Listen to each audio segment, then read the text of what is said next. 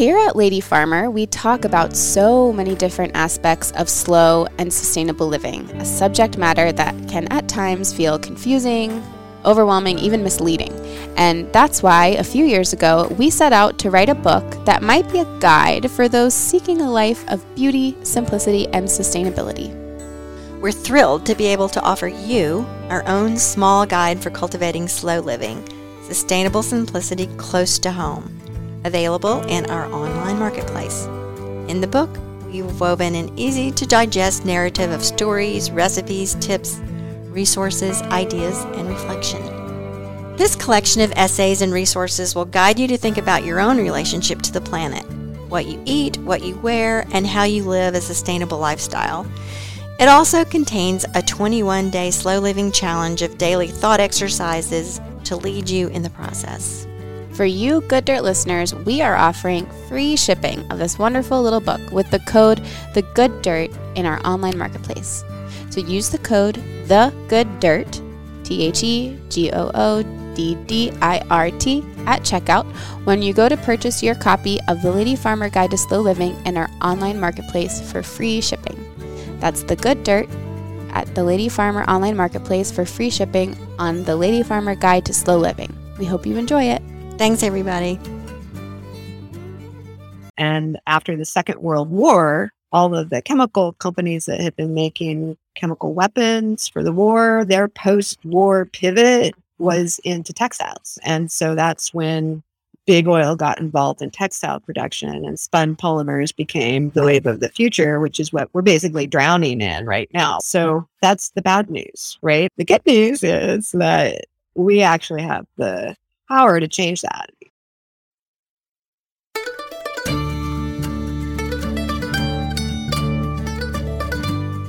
You're listening to the Good Dirt Podcast. This is a place where we dig into the nitty-gritty of sustainable living through food, fashion, and lifestyle. And we're your hosts, Mary and Emma Kingsley, the mother and daughter founder team of Lady Farmer. We're sowing seeds of slow living through our community platform, events, and online marketplace. We started this podcast as a means to share the wealth of information and quality conversations that we're having in our world as we dream up and deliver ways for each of us to live into the new paradigm, one that is regenerative, balanced, and whole. We want to put the microphone in front of the voices that need to be heard the most right now. The farmers, the dreamers, the designers, and the doers. So come cultivate a better world with us. We're so glad you're here. Now, let's dig in.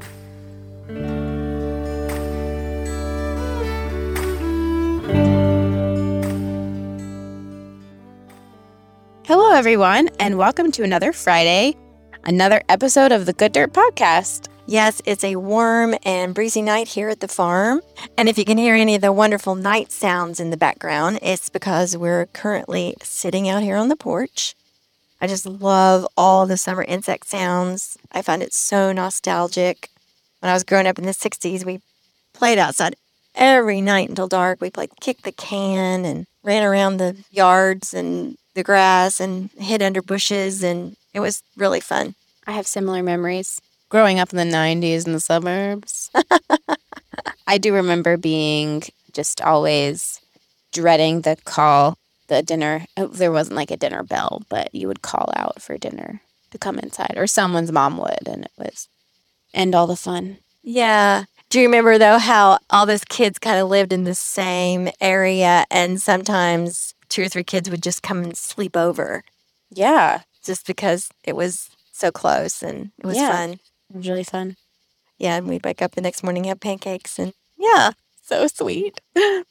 So yeah, summer nights, they're the best. But getting into today's episode, which is really fun, I'm really excited to introduce it. Some of you Good Dirt listeners might recognize Heidi Barr as a past guest on this podcast. And the other guest today is Emma DeLong. This was the first time I met her, was this interview. And really, the Pennsylvania Flax project is just such a dream come true for us because, as you might know if you're a listener, my mom and I started Lady Farmer with the idea of creating a line of sustainable clothing. And our idea was domestically grown linen. And we tell the story in this interview, but I won't ruin it now. I'll just say that was not a possibility 6 years ago. Yeah. So today's guests They're both the creators of the Pennsylvania Flax Project. Some of you might remember our conversation with Heidi earlier about her company, Kitchen Garden Textiles. And today she's joined by Emma DeLong, who is her partner in the Pennsylvania Flax Project. Emma DeLong also runs Knee High Farm. That's of note. Yes, and she is a lady farmer. Totally. So their story as a team begins on March 12th, 2020, when the two met to have a conversation about a natural dye project using Heidi's linen textiles and the indigo that Emma was growing on her farm. And their chat quickly turned into an enthusiastic musing about the possibilities of Pennsylvania-grown linen, and the Pennsylvania Flax Project began. And y'all, this is super exciting because Mom, you were so excited about getting some flax to grow. And you just showed me the other day on a little walk about the garden. It's out there. Yes. So you will also hear in this episode about their Square Yard project, which I have been participating in this summer. I was just out there today checking on my flax, and you're going to hear about that as well. So we'll stop beating around the bush and let you guys just listen. This is such a special one, and we can't wait to introduce you to the Pennsylvania Flax Project. And so here's Heidi and Emma.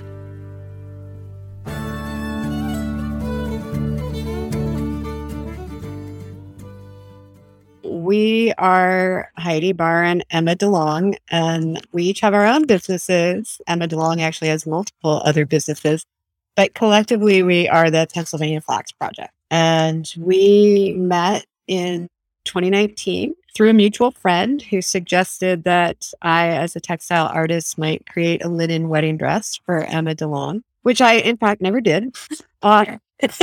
However, within 1 hour of meeting, we basically decided, hey, let's plant 1/8 of an acre of flax for linen, Emma's farm, and see what happens. And here we are. Wow.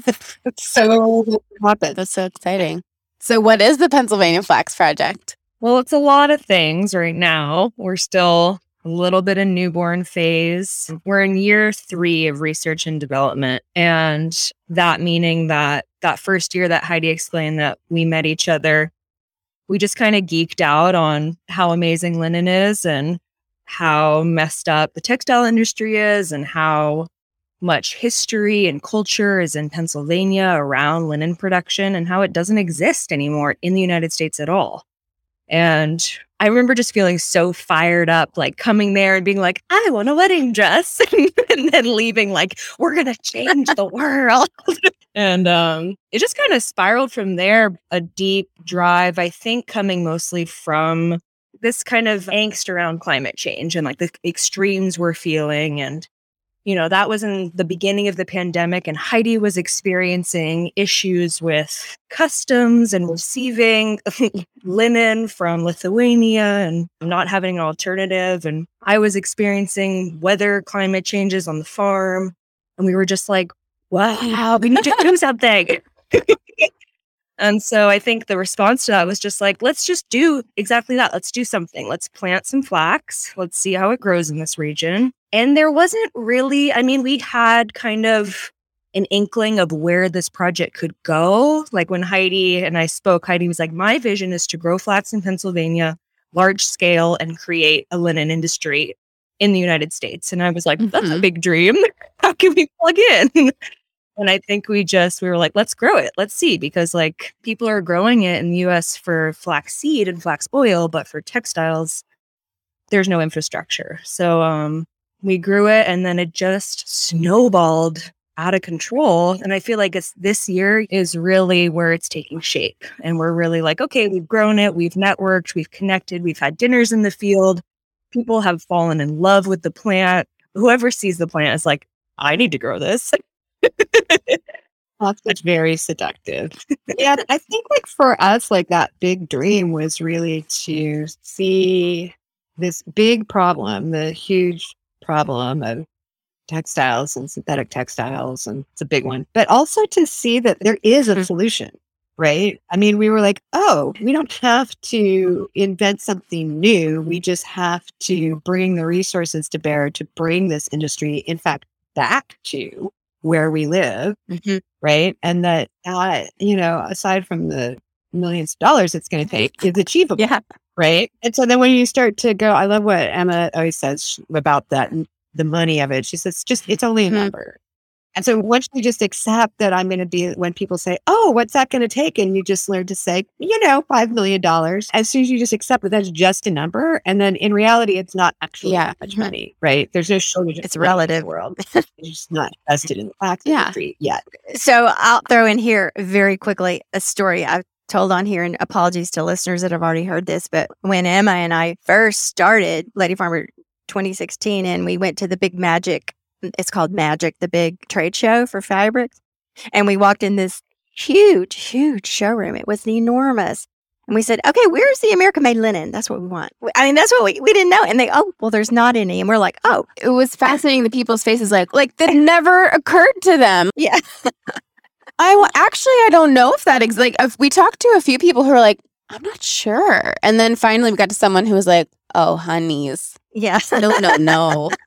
And we were like, what? We're like the naivest of the naive. Yeah.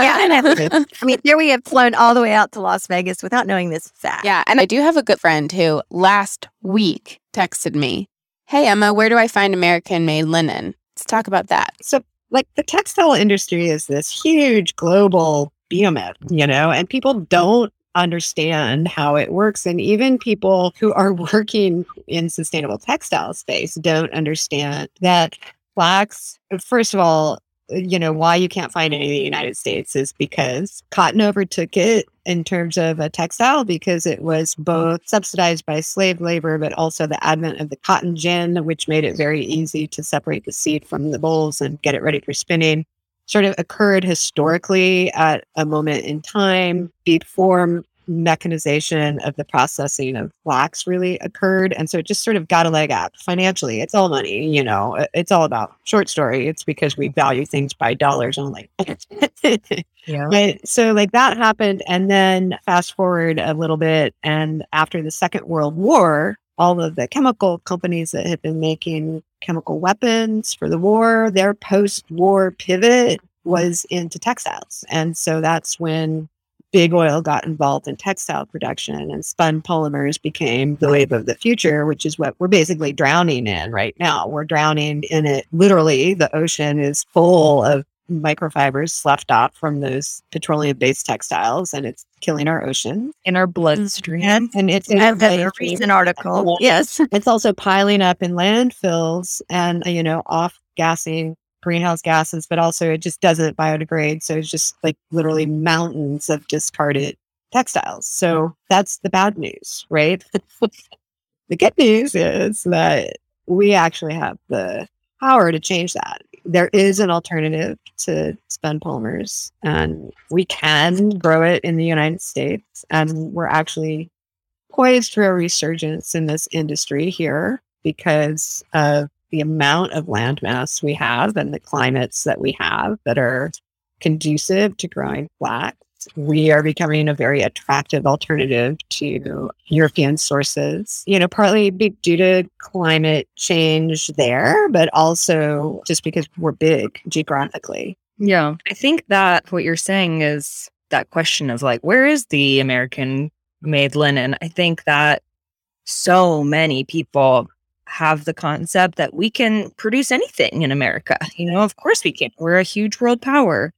And the reality is there's producers like Heidi who make linen textiles, but they're sourcing the linen from other places. And so I think educating people on closing those loops, and it's awesome to support a business like Kitchen Garden Textiles, where you're supporting one person sourcing sustainable linen from elsewhere, because that's the only option now. But what if we could make that shift and have it all domestic and just close those loops? I mean, the effect would be huge. I think it's important to point out and give perspective to the fact that the absence of American grown linen is a very, very recent phenomenon. And I think you referred to this, Heidi. If you even go back in the early part of the 20th century, before the wars, it was part of the American homestead landscape. Now, how much it was scaled up, I don't know. Correct me if I'm wrong. Has linen historically been sort of a homestead, backyard kind of produce estate. I will say estate like, Thomas Jefferson, George Washington, they of course produce linen. But was it ever scaled up to a degree that people could order it from someone domestically? Do you know? Or has it always been kind of I won't say cottage, a very local thing? It was a major industry. I mean, it was like 700 families or something that were working in that industry In Pennsylvania. What time period is this? Early 20th, 19th? in the 19th century. That's when textiles were the number one American industries. Isn't that accurate? Right. And Philadelphia was a huge textile hub. Yeah, where you live, Heidi, you're like in real housing. Yeah, I live in housing in Philadelphia right now. Like I live in Manayunk, which was where most of the textile mills were, right along the river. In fact, I visited the Wick Estate, which is in Germantown, and I asked if flax was one of the crops originally grown there. And I said, how big was this estate? And I think they said it was like 500 acres or something. And they said it went from here to the river. And I went, oh, it encompassed my house, right? And so, which is amazing to think about. But like 4 of the original 13 colonizing families in Germantown, Pennsylvania were in fact in the linen trade, and they made fabric. I mean, that was their work. They grew and created linen. You're right, Mary. It was definitely a really important part of the homestead in that when people were basically subsistence farming, right? It was an important crop. Every family would grow somewhere between 1/2 of an acre and 4 acres for their own personal use for sorts of clothing like undergarments, kitchen textiles, bedding, things that are really appropriate for linen because of its antibacterial and antimicrobial properties, making it a great fabric for those things. And then even to the extent that like if a woman was widowed, she would lose her land, but she was granted 1/2 an acre so that she could grow her flax. So she would have clothes. But it was also part of the early textile industry here in a significant way. Yeah, the Germantown seal has a flax flower seed. It's very much incorporated in specifically Germantown. So how about at that point in time too, when the industry was pretty well established, what was that infrastructure like? Did they have, I mean, we know us 4 here talking know the labor intensive production process from plant to fiber. So are there, I guess, and that's kind of what you guys are working on, you sort of have to do it all by hand to figure out how it works. But were there the machines and the infrastructure at that point to do it on a large scale? It's tricky because it's like a long time ago, but what was that like? I mean, I can only imagine, you wouldn't probably know better, Heidi, but in terms of the scale that Heidi and I are looking towards, which is like hundreds, if not thousands of acres of flax being grown, I don't think there was the same kind of like harvesting equipment or processing equipment necessarily. Everything changes. Do you know, Heidi, more about the industrial side of it at that time? Yeah. How did the Pennsylvania linen people process it? What kind of machines did they have? And are any of those machines being utilized in the United States today? We've talked to Chico Flax, and I know they're kind of beginning some of the introduction to some of the machines. So talk about that a little bit. So I don't know specifically for certain about what existed in Pennsylvania. That's part of our ongoing research. I could say, though, generally, as things industrialized, what was created for processing flax into spinnable fiber is pretty much the same sort of equipment that is used to do that today. And it's pretty much just a mechanized version of the colonial era hand tools. So what would have been used would be called a sketch mill. And it was either driven with water or, I mean, usually that was the power source. It was water driven. So it was like, could be driven with a wheel. And it's just a series of gears that breaks the woody core away from the fiber. And then a series of combs that separates it and cleans it more fully. And then it would go to be spun. And I really don't know. I sort of haven't gotten to that step in our research. The Pennsylvania Flax Project is not looking to spin Interesting. the fiber. We're looking at a raw materials mill that would take it from seed to what's called sketched fiber, which would be ready to spin. Let somebody else deal with it. What? And what is that? Something like, are you just like we'll cross that bridge? Yeah, as of now, it's exporting to either Europe or another country that has that. Okay. Capacity. It's just a sort of a matter of going from like, we're going to make linen to we actually want to be able to accomplish. Sure. Yeah, We can understand this. But it's really hard to understand for someone who hasn't actually gone through the process or understands like how many steps it is to produce these things. And so just on a very basic level, it's like, well, they're doing this in Lithuania, so why can't we just do what they do and build a factory here? What do you say to that? Well, we can. Yeah, that's our Can, but we need millions of dollars. Heidi and Emma need to do their part, get that going, and then So let's just get back up a little bit and talk about Yeah. yes, First of all, flax is linen, and linen is flax. You grow the crop, and in some ways, this is the easy part because it's pretty darn easy to grow. It's like a 100-day crop. It can fit nicely into a rotation on a diversified farm. It can replace other commodity crops that are high input. So you grow it out, you harvest it, not so easy. It has to be pulled up by the root. It has a short root, so that might sound easy, but doing it by hand, it's like pulling up blades of grass. It's incredibly difficult. And so you need harvesting equipment. It's specifically for flax. It has like little tines on the front. It grabs it, pulls it up, and lays it back down on the field for the next step, which is called retting, which is a process of letting the moisture from either rain or dew and the enzymes in the soils break down the pectins and lignins in the plant to separate the woody core from the fiber, which is going to be spun into yarns. So you let it ret, and then you take that retted flax straw. This is where you take it to the mill. You take it to what's called a scutch mill, where you break it, you scutch it, and you hackle it. And then you end up with what's called scutched fiber, scutched long line fiber. You also end up with some byproducts,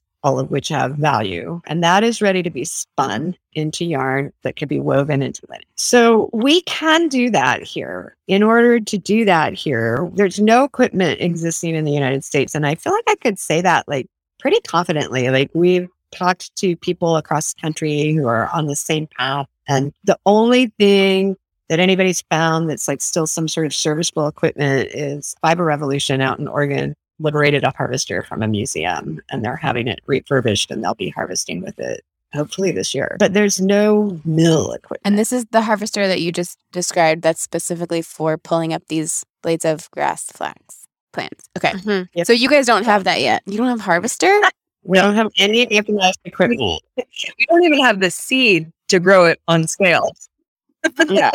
Like we're back at step one. We're back on regionalize the seed variety, grow it out for seed so that it's economically viable to grow at scale. So tell us about the Pennsylvania Flax project that you've begun this year and how that got started and how it's going. Well, it started 2 years ago when we planted the flax at Knee-High Farm, my farm. Well, we decided to plant an 1/8 acre just because that's how much land I was like, hey, I have 1/8 of an acre that's I'm not using for veggies. Like, let's grow it.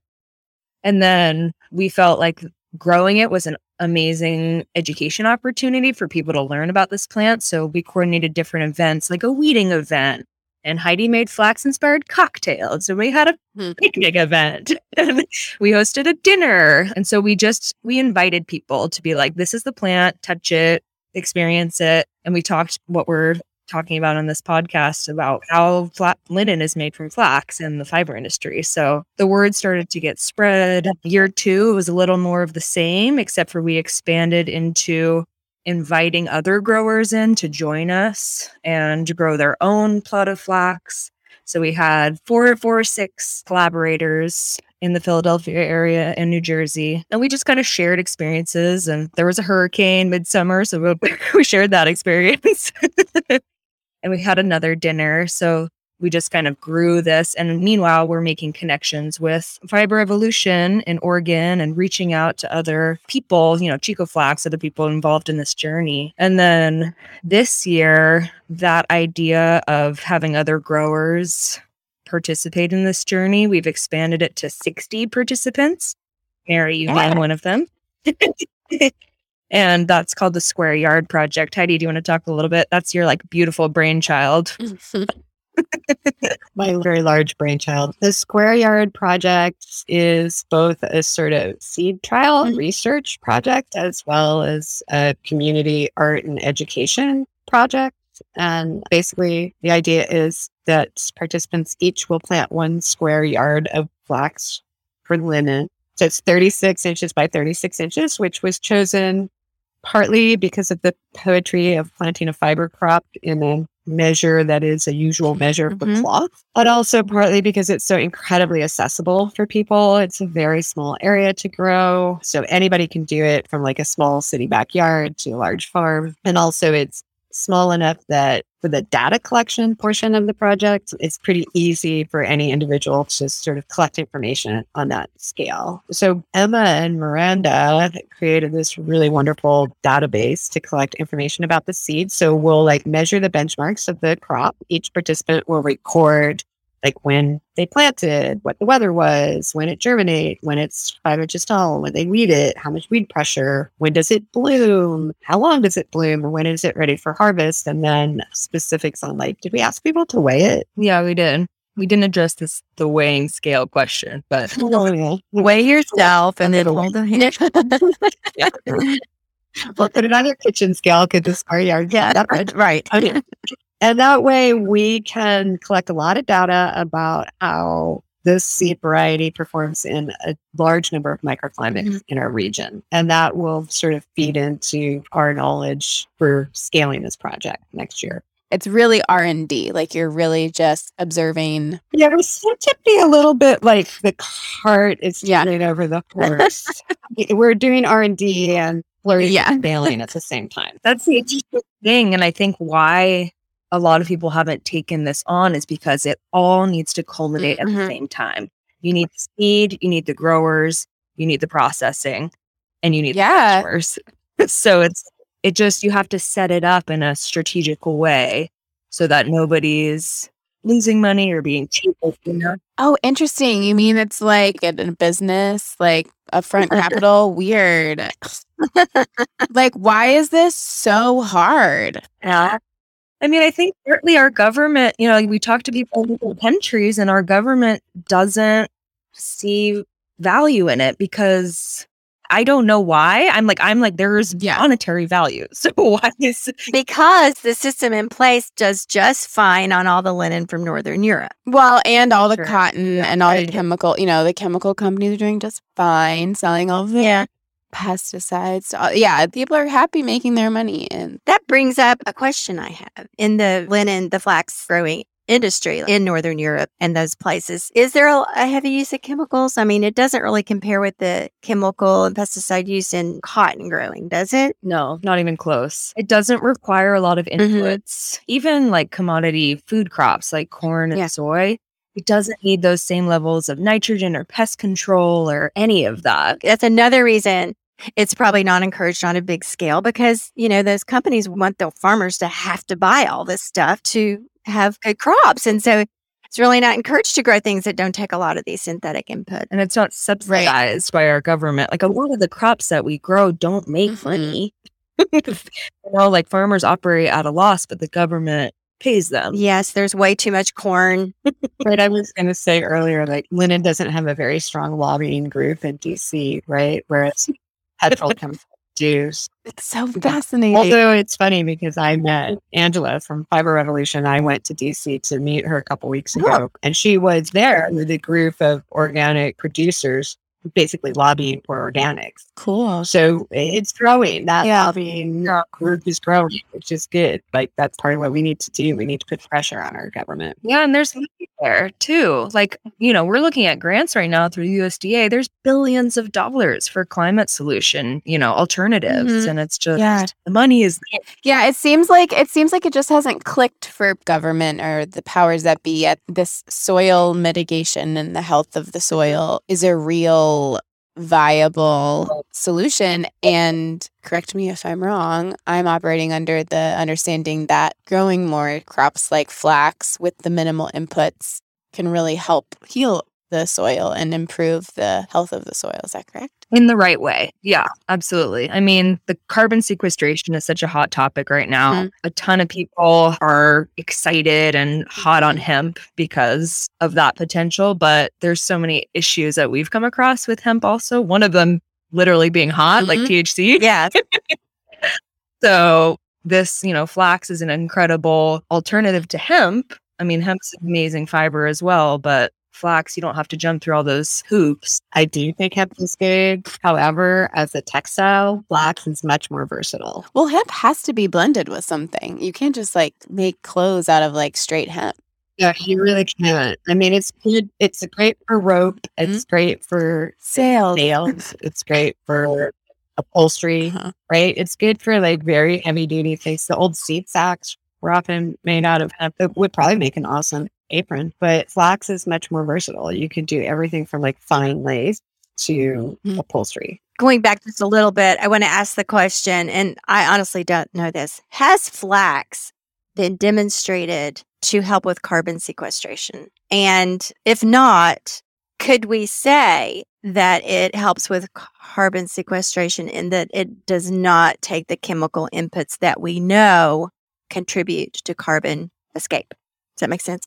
Partly, yes. I think in terms of the carbon sequestration, yes, because it is growing the flax and, it's a 30 to 36 inch plant. So that amount of plant material is drawing carbon from the atmosphere into the soil, which then it's an interesting plant because you pull it up and you make it into textiles. So it is capturing that. You're not chopping it off and then it's all being released again into the atmosphere, Yeah. So I think it does have huge potential.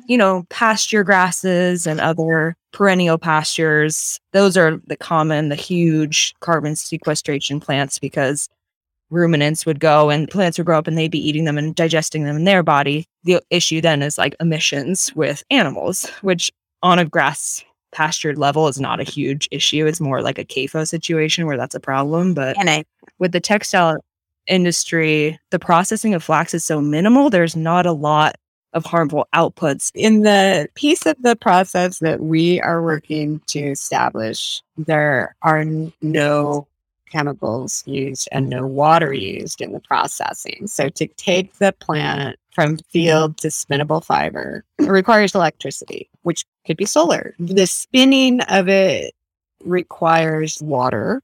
I don't know how much, but it's wet spun. And then like further processing of fabrics, like the spinning requires some water in this case, the weaving, no, but it does require humidity control to weave it. There's that. And then in terms of finishings, like then you get into like a whole nother thing. There's a reason why buying like unbleached, undyed, natural, untreated, not smooth and shiny. Like there's a reason why those fabrics are the most ecologically friendly. Like all of the finishings of fabric pretty much use chemicals.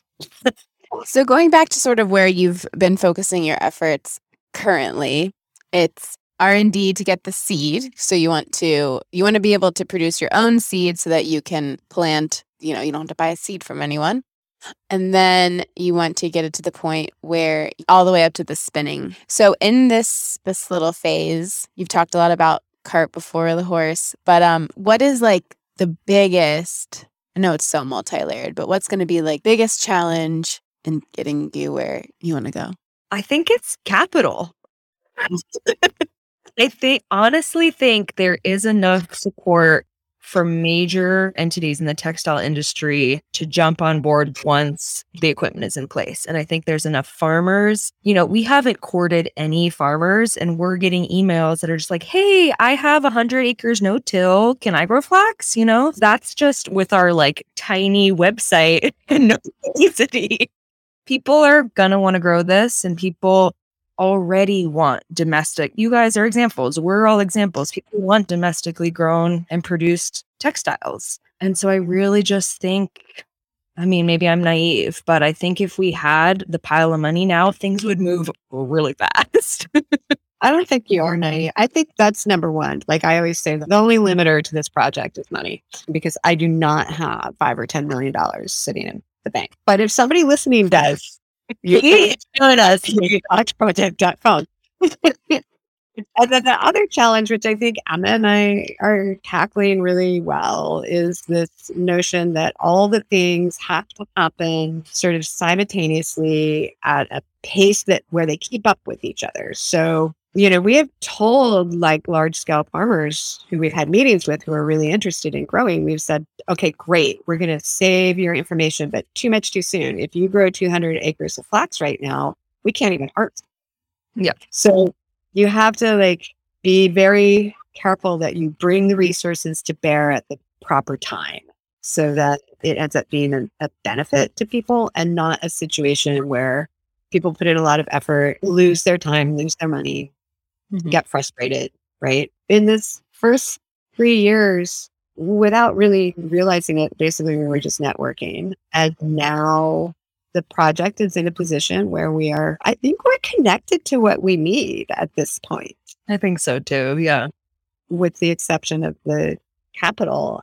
And I think that we're getting closer to that. Like we know farmers, we know we have potential seed sources for regionalizing a variety. We have potential partners to work with to do that. We have potential customers for sketch fiber at volume. So you're establishing a market, essentially, a supply chain.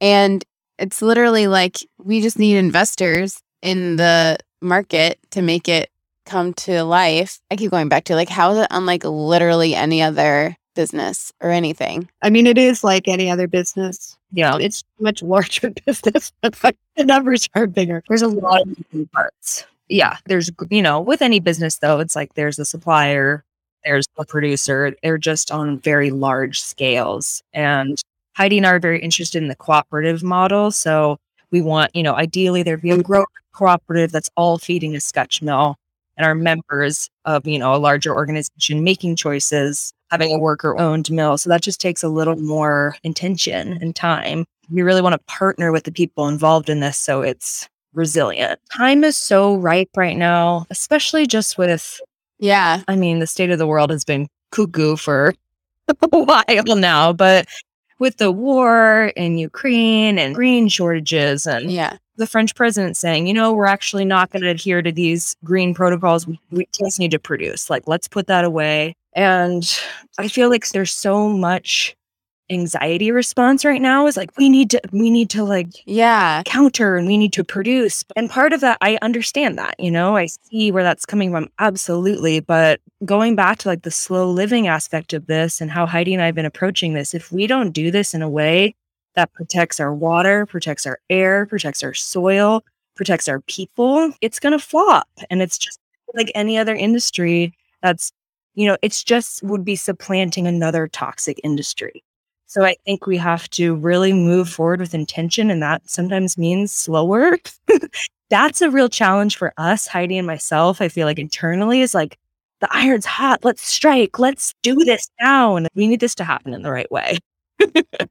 I don't know if y'all have had a chance to see the headlines this morning, but I think it's the New York Times is saying that the inflation rate is higher than it's been since the early 80s as of now. And that the main problem with that is supply chain issues. So to your point, Emma, if suddenly they go, oh my gosh, we need to improve supply chains, that means to domestic supplies. Let's hurry up and get this up and running. Here we go again. Big giant entities take over these things and we have more of the same, to your point that you just made. So strike while the iron is hot. The iron is very hot now concerning the supply chain issues and increasing public awareness of supply chain issues. And then also, not in any order, these are just questions that I had as the discussion was going on. You were talking about seed and geographically specific seed. So I'm part of the Square Yard Project. I'm so excited. I received my seed the other day. And so there is a specific kind of seed for our region. I mean, we're not in Pennsylvania, but near fiber shed, so it counts. So the seed we're using, it's a seed from Holland, right? Is that what Natalie's from? Yeah.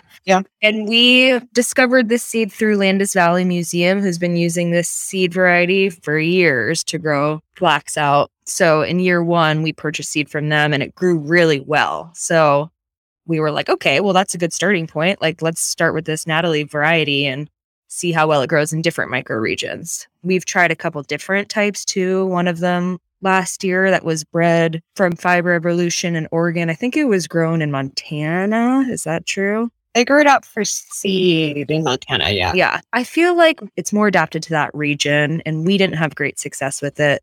So we strayed away from that. It's so interesting because, it takes a year to really try out, or with flax, at least 3 months. But in that time, it's hard to have another planting. So I always say, like, as a farmer, I'm like, I could be farming for a decade, but I've only grown potatoes 10 times in my life, Like this stuff takes so long. I think that's to the slow living aspect of it too. I mean, what we are doing is we're basically re-establishing an industry here in pace with the world we live in, right? Which means if you're going to re-establish an agricultural textile source, you're going to do it in pace with the seasons, which means that each year you can make progress toward regionalizing a seed variety, and that we could, if it were affordable, like grow out Natalie at scale here to use, which is not at all affordable, not by a long shot. Mm-hmm. But in order to regionalize a seed variety for ourselves, it's going to take us 2 or 3 years, and that's doing it just through selection. And so what's nice about that is also about how long it's going to take to refurbish a mill building and to figure out how to come up with the capital to import the equipment. And right. So it's like this seed is going to just keep us calm. Yes. Can you grow the plant to the point that it goes to seed so that you can harvest the seed for the next season? Or do you have to harvest the plant before that for the sake of the fiber production? Or do you have to have 2 crops, 1 seed crop and 1 fiber crop? How do you do that? Exactly that. 2 crops. Okay. Yeah. The ideal fiber is ready before the seed is ready. Interesting. You could have a coarser fiber after the seed is produced and use it not for fine textiles, which is definitely an application that can be used with these seed trials. But the linen that we're looking to produce is, you have to grow out seeds specifically for it. And going back way to the beginning that you mentioned, just to clarify, so currently flax is grown in the United States for flaxseed, like to eat? Yeah, North Dakota is a major producer of flax, mostly because the growing season's so short there. So flax is an awesome alternative for getting 2 crops in the ground. Like they can plant it, early April probably there because it's so cold. And then they'll get in like a legume crop or something else afterwards. So yeah, the oil and the seed is definitely U.S. produced. The processing of that is so minimal. It's like all you need is a combine, like any other small grain. The U.S. produces so much small grain. And then it's just, exporting, cleaning the seed and So why can't you just get fiber out of that too? There's different varieties grown specifically for fiber versus seed. Like if you're growing for seed, you want a variety that will produce a ton of seed. Oh. And for fiber, you want a very straight, long stalk that's strong. You also seed it at a very different rate. So if you're seeding for seed, it's about 60 pounds per acre, whereas it's 120 to 140 pounds per acre for fiber, because you want all those stalks to be really close and limit weeds because you're not spraying them.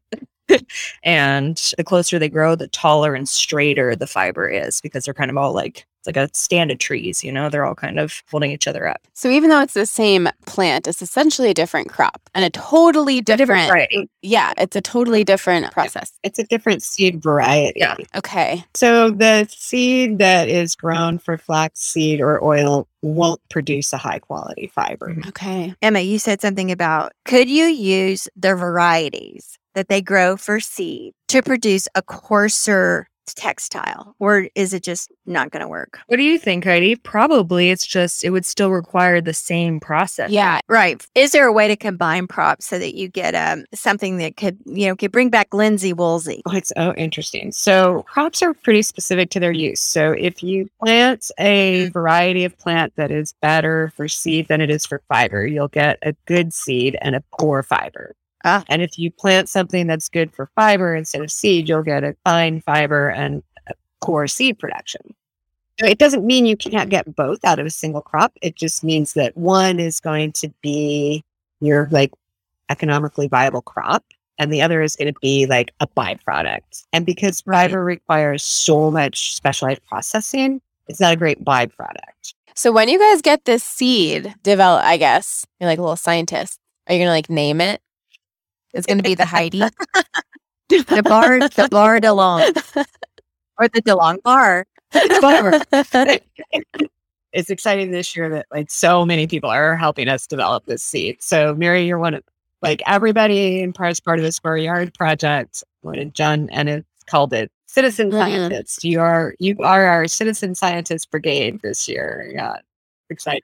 It's like crowdfunding. It's crowd research. It's cool. I was going to interject another element into the experiment, and this is not something for everybody, but an experiment I'm doing in my garden this year is I'm trying as much as I can to plant by the signs of the moon. And I know it sounds really weird, but this is a tradition that was all over Appalachia where I grew up. And I was surrounded by it, and the old timers swore by it. And of course, as a young person, I thought it was silly and wouldn't pay any attention to it. And now hardly anybody knows how to do it anymore. So I am scouring for resources and people who remember, people who did it. It's really, there's kind of a generation separating us from when it was widely practiced. And so I'm implementing this in my garden this year. And I've sorted it in halfway in other years, but this year I'm making more of an effort to really be, okay, I'm going to plant that flax on a day when the sign is favorable for not only planting above ground crops, but planting a flower. Now, I say a flower because there's days that are favorable for planting above ground vegetables or fruits or flowers, and they're not all the same day. The Rudolf Steiner, the biodynamic calendar, right? Well, it's related, but this is more of I don't know where it comes from, but they certainly incorporate some of that. So anyway, to my knowledge, there's no recommendation for planting a fiber plant. So I'm going to go by the flower. I can go by the stalk. I'll have to go into that. There might be one that's best for strong stalks. I'm just thinking of the other biodynamic calendar. There's like root, stalk, fruit, flower, seed. Yeah. Tell us how it goes. That first crop we planted without any planning at all, we planted it on a new moon. But yeah, good. Which is like the time to start things. Yeah. Which I just thought was kind of fortuitous. We accidentally threw flax in the ground on a new moon. What happened? I love it. That's cool. Well, look, we're here now. It was awesome. Yeah. We still have flax straw in my barn that's being chewed apart by mice. And that's another good thing is that you can keep it for a while as long as it's properly dried. Yeah, that's really interesting because part of the back to the hemp discussion, that's a huge problem in the hemp process is that it goes bad really quickly and it's just really hard to get all of the pieces in place for that to make any sense. Or I don't know that it necessarily goes bad if it's dried properly, but the problem has been that the growers don't have the facilities to dry it and store it in a way that it will keep it. And they also don't have anywhere to take it, to your point, Heidi, earlier. Like, because they don't have a processing. Yeah. Right. There's no market. Right. Exporting straw is not economically it doesn't make a whole lot of sense because you're basically paying to ship air, right? You're paying for containers. So you're filling a container with straw. Even a compressed bale isn't worth it. Right. It's so much tonnage. Right. You need a sketch mill. Or in the case of hemp, you need a decorticator. And then you also have to be producing fiber of a quality that is marketable on the world market. Like we could throw flax in the ground. We could have grown out a couple hundred acres of flax. We could have figured out how to get a harvester, grown a bunch of acres of flax, harvested it, and tried to sell the straw. But regionalizing a seed variety so that you end up with a high quality fiber is a very important first step because then you have a marketable product. Yeah. Right? Yes. And that's what you need. yeah. So it's just going to take a little time. We've seen a lot of low quality hemp that hasn't been retted properly and is being decorticated, and it turns into a byproduct. It turns basically into dust. So you can grow it, but it's not just growing it out, it's retting it. I think the retting is really understated, but you can't extract a long line fiber unless it's properly retted, which takes some serious expertise. Yeah. That's Heidi's job. She's going to be the retting flax fairy. That's a flax fairy. That's my retirement gig. I would like to be a flax fairy.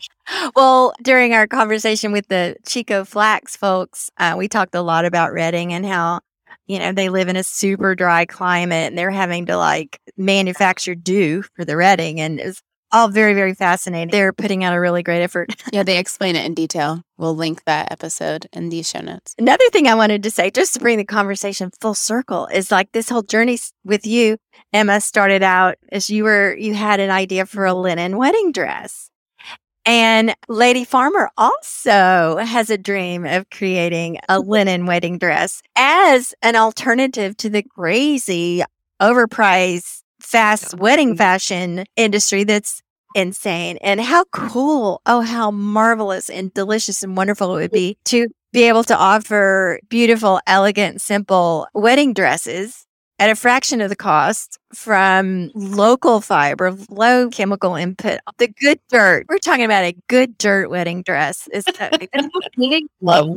very it's exciting. Story behind it too. It's like there's this fiber that grew from this location where, maybe people are creating a union together and there's a ceremony around it. And it's just like, that's what when I sought out Heidi, I was like, I so badly want a connection and every aspect of my wedding to be meaningful.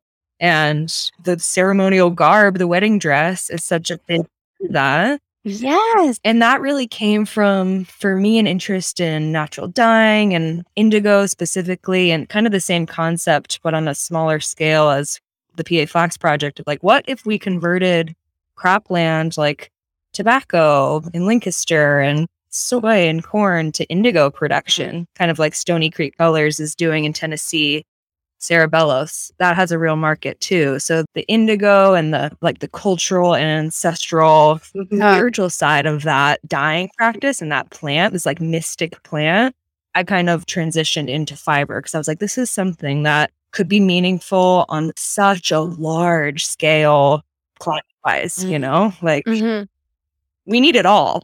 Like, let's do it all. Yeah.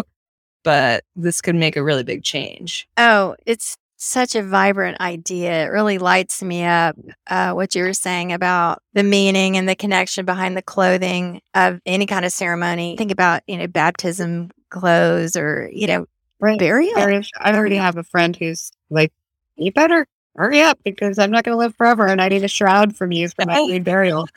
He wants a Pennsylvania linen shroud. I just think that's so beautiful. So I'm working on it's a big experiment, but some friends of Emma's are getting married next month and we're experimenting with dyeing the ties with comfrey. They thought that would be very special. So it's kind of a goldy green thing. And they want exactly what you're describing, just, something a little, has a little more meaning than just getting stuff from the wedding somewhere out there. And that's DeLong. Maybe when you guys renew your vows at 10 years, it can happen. Yay. Yeah, what dress did you end up wearing? If Heidi didn't make it, couldn't get it together. I just bought a dress off the internet. Yeah. It was whatever. It looked good. Yeah. But my husband dyed his vest in marigold. So it's beautiful. Yeah. Cool. Oh, wow. So I got married in 1983 and I was already like not going to go the route of the big foofy things that cost many thousands of dollars. And I found a little simple, it was probably, I don't know, cotton linen blend or something. This was 1983 before I had awareness really of any of this stuff. But I remember it cost me $70. And it was Gunny Sacks. I don't know if y'all remember that brand. And I still have it. It was just so beautiful and so perfect. It had little pearl buttons. It was just so sweet. I was just so happy to not have bought into all that other stuff. Yeah. It's really made me happy. And like that's that feeling that you have from that. I just feel like if people made the shift from needing more to needing quality, it's just like it's with anything. I mean, Heidi's business, you joke all the time. You're like, I think I'm like putting myself out of business because it's so high. It's so people don't need to buy it. Use it so long that like nobody needs to buy another linen napkin. But that kind of mentality is like, okay, well, I could go to Target and get 5 shirts, or I could spend the same on one shirt and it mean a lot and be really potent in a different way and pass it on and then compost it when you're done. It's like if we could just those shifts, every aspect of our life, that's where the change comes from. Absolutely. Yeah. And I think the disconnect is in how we're marketed to, and we actually have forgotten, or some of us might not have ever been aware of that gap in quality versus quantity versus what you are capable of and empowered to source and find yourself or make yourself. We're not trained to do that. We're trained to buy things. So that's why we're doing the good dirt. Like literally. It's like, Exactly. And like you, Heidi, the things we sell, it's not a good model. Like we're trying to sell people the idea of not Right. buying stuff. What? Right. But I also, I mean, it's also selling the idea of buying yeah. quality. Like, I think generationally, like probably for 2.5, maybe 3 generations, we've pretty much been sort of cheated out of valuing Yeah. quality, right? Like Mm-hmm. quality is luxury. Like that, it's like having one really great thing is so luxurious. Yes. Right. And we've really been Yeah. cheated out of that by, the marketing machine and the fast consumption machine. Yeah. And when you start to turn back to that and look for quality in everything you bring into your life, you start to feel that luxury again. And you're like, oh, I feel better. Yeah. Isn't it just so strange? I think that's the pivotal point, because you're cheated out of quality, but the part that makes me so sad about that is that we're cheated out of connection, because you get these, like, I scroll through Instagram, whatever, and I see high quality, all natural linen shirt for $30 or like super cheap. And I'm like, okay, you can have a really good heart and be like, I care about all natural. I care about natural fibers and sustainable methods. But then you don't have the connection of where that product is coming from. And that's what companies try to do. They try to disconnect you from the source. So I think getting back to the source and asking those questions and knowing your producers or making it yourself, that's what feeds us. And that's what builds reciprocity, where it's like, oh, you're doing this for me. I want to do something really special for the world too. Yeah. I think it also leads to us valuing one another. Like, well, now I'm going to start talking about how we have to remake the economic system, but we know we have to. And Go ahead. Economics, Heidi. we have to, because none of this actually works if we have such an unequitable valuation of goods and services. Yeah. It just doesn't work. And I think that when you do reconnect with your producers, you start to value them because they're people standing in front of you. And then you're paying them doesn't seem like a bad idea. It seems like a good idea. Right. Paying them well, even. Right? Like having them survive seems like a good idea. Yeah. If they're standing in front of you, right? If they're on the other side of the world, you can shut that out a little bit more easily. That disconnection is what causes destruction. Yeah. And I think like this work that Emma and I are doing at the Pennsylvania Flax Project is really all about reconnecting to source. Like what I learned, what I think we learned in that first year is how unbelievably arduous and magical it is to literally pull a yard of cloth out of the ground. Right. And like when you get that, it's like, oh, everything is different now. Everything is different. I love that so much. And from the beginning of Lady Farmer, our sort of thesis has been that between us and ourselves and everything we use and need every day, there's an entire industry. There's oceans and giant corporations and conglomerations. And we don't even have the opportunity to be connected unless we're very, very intentional about going around all that systemic stuff. And it's certainly was not easy 6 years ago. I think it's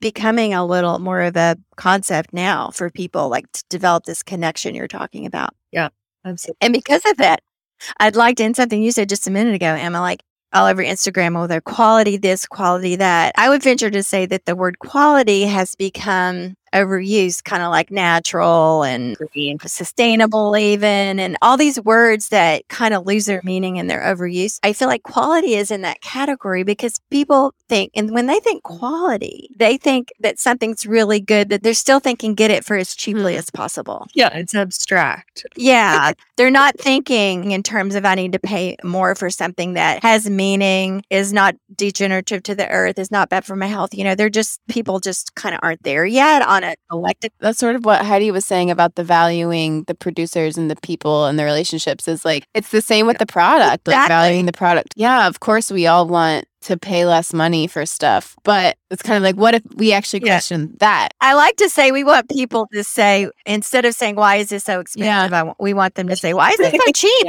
And be very suspicious of that. Quality also, people assume it means it lasts a long time. And a lot of times it does mean it lasts a long time. But when you're talking about a natural fabric, sometimes it means that it wears out, and because it doesn't have plastic in it, it doesn't have chemicals in it. And we want people to understand that that's okay. If you have to put something in your compost because it got to the end of its life, that's so much, maybe you paid, say, $10 for a dishcloth that you used and it was beautiful and you had all the beautiful linen qualities, antimicrobial properties and all that, and it was done and you could put it in your compost. That's so much better than, having a $5 one that has plastic in it that God knows what was used in its production and is going to sit in a landfill for ever. But that's a lot of hoops and thinking for people. And it's not convenient. Not in our fast-paced world. Yeah. I mean, it takes practice. I feel like that the mindfulness of knowing like we are inseparable from every single thing we use every day, even if we're ignorant of it. You look at your coffee cup and you're like, okay, if I really ask the questions of where every component of this came from, it would probably span continents, like huge story. Yeah. And the reality is if you trace it back to like the very compounds of the clay from the soil that it came from, it's like you're part of that also. However distant it seems from us, our phones, I look at my phone, I'm like, where did this come from? Like I have no idea any of the steps involved with this. And that's horrifying. Elements of everything, like you're connected to that and it affects you. But we don't want to think about that because it's just like, oh, I need to scroll through my phone for something. Yeah. We don't want to think about it, which is exactly why we need to talk about it. And even in the examples of our, our very own customers, a restaurant customer we had wanted to buy napkins for us that were locally made, natural fibers, organic, all the good stuff, sold in these beautiful organic linen napkins. They were beautiful. They love them. They use them and wash them multiple times a day in bleach, even though I told them not to, but they had to get them clean. Over a year later, they came back and said, these are starting to unravel or whatever. And, we'd like to buy them again, but we can't pay this price for things that aren't going to last more than a year. And I said, you can go on Amazon right now and get whatever you want for way cheaper than this, but it's not what you said you wanted a year ago. They're like, oh, Yeah, maybe not washing in bleach every day. this is just a huge learning curve in the whole thing for the consumer. It's interesting too, because that's you say you want people to say, why is it so cheap instead of why is it so expensive? And in that, the story you were just telling, right, that they're saying we can't pay this much for things that are only going to last a year. And really, we can't pay so little for things that are going to last forever. Yes, Heidi. I like that. Woo, I love that. I wanted to circle back, and this will be a total non-sequitur at this point, but I found the document that I was looking for earlier that talks about manufacturing here. Yes. 1800s through the 1920s. So this is Hallie, who's working with us, volunteering with us, created this for our upcoming crowdsource funding campaign.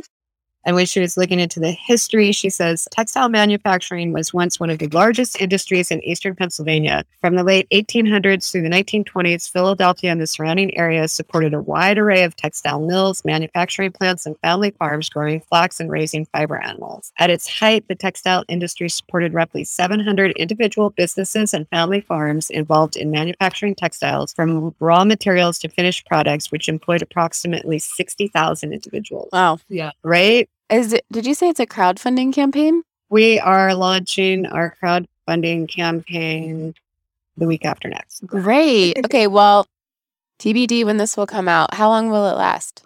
Until we get a pilot. Okay, so it's sort of like open. We have an initial goal of $50,000 with a stretch goal to pay for that harvester. Cool. I think what's interesting about this conversation that we're having and many of the conversations that we have on this podcast is that it's not about feeling guilty for what you are doing or have not done yet, or like you're doing something wrong. It's not about buy the more expensive thing because it's better and guilt you into it. It's about choosing, it's about having the information for yourself and being empowered to choose what we all think, because we've experienced it, is ultimately happier, more fun, better in whatever ways that we have defined that, and that we personally have found more fulfillment and more satisfaction on all of those things. So I don't know. That's hard language to articulate in a quick Instagram post or a marketing campaign, but I really think that's important that we get that if we're going to get anywhere, because I think that guilt a lot of times actually shuts people down, or they want to look the other way or something. And we can talk all day about the dire straits that we're in and all of that. But I think that keeping the conversation free from that is important too, to get anywhere. Yep. Absolutely. And I think what you're getting at, Emma, there, to just expand a little bit on what you're saying, is when you do start making these choices and experience what that feels like, it's almost like a little bit of healing, a little bit at a time. And we all know that when we feel anxiety and despair over what's happening to the earth, and, that really doesn't get us anywhere. That's just a bad feeling. But to take these actions, even though it doesn't maybe move the needle in a major way, for us, it just helps a little bit inside. And each time you do it, it helps a little more and a little more. And it sort of grows within you to where you are always making those choices, or as much as you possibly can, because that's what feels good and feels right. Yeah. And I would argue that it may seem, and like literally, the needle may not be moving a huge amount with one little choice, but collectively, if we all are making this different mindset change, even if it's just like a mindset change, and then you make one physical change or something, you make one different purchase, that does matter. It has such huge effects. And I'm reminded by that every time I go to the farmer's market, because I'm like, whoa, if half of these people decided not to come out, I wouldn't be able to afford this, and this year. It's because 20 people buy a pound of tomatoes that I can pay for my pet food, Yeah. It really, really matters. And I know with Heidi too, the orders that come in, if there's several less orders in a month, that's devastating. So I think putting the power in people's hands too, of even if it's making a decision not to buy something, that's a huge vote. Sure. Yeah, absolutely. You don't have to buy anything to do this. You can buy nothing and do a great job. So the Flax project makes me very happy. From the very beginning, it's made me very happy. Meeting Emma made me very happy. Going out to that farm and putting the seed on the ground was actually one of my happiest memories. It was very joyful. And the project, even when it's hard and we're mired down in how are we going to find an hour to work on our business plan? It still is a very celebratory project. And people that participate with us get that too. And I think that's part of this whole having information to make decisions that are going to have a positive impact. It makes you happy.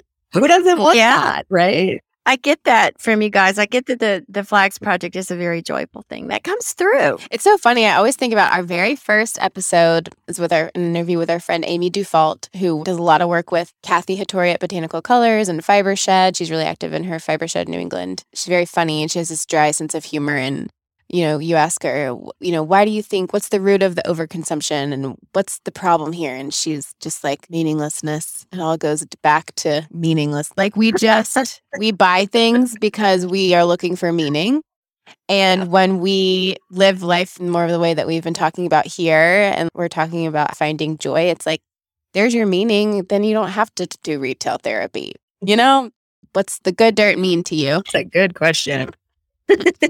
I think when I think of good dirt, I automatically think of soil. I'm like, what is good dirt? Oh, soil, which is this living, breathing, life-giving medium. And dirt, as a farmer, the word dirt has negative connotations where it's not dirt, it's soil. Yeah.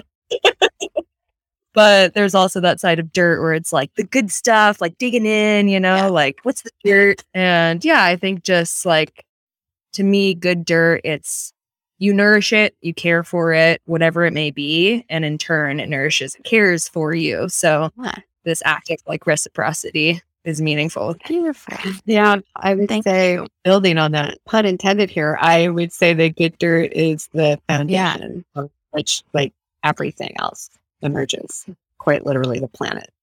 It's baffling, isn't it? This has been really fun. Thank you so much, Heidi and Emma, for coming on and talking to us about the Pennsylvania Flax Project and the Square Yard Project, which I'm participating in. I'm really excited. And so thanks so much for taking the time to talk with us today. And we'll be in touch. I'll be letting you know how it's going. Thank you. Thanks so much for having us. Thank you for tuning in to the Good Dirt Podcast. If you enjoyed this episode, we hope you'll share it with a friend to spread the good dirt. This show is produced by Lady Farmer, a slow living lifestyle community, and the original music is composed and performed by John Kingsley. For more from Lady Farmer, follow us on Instagram at WeAreLadyFarmer. That's We Are Lady Farmer. Or join us online at www.ladyfarmer.com. We'll see you next time on The Good Dirt. Goodbye.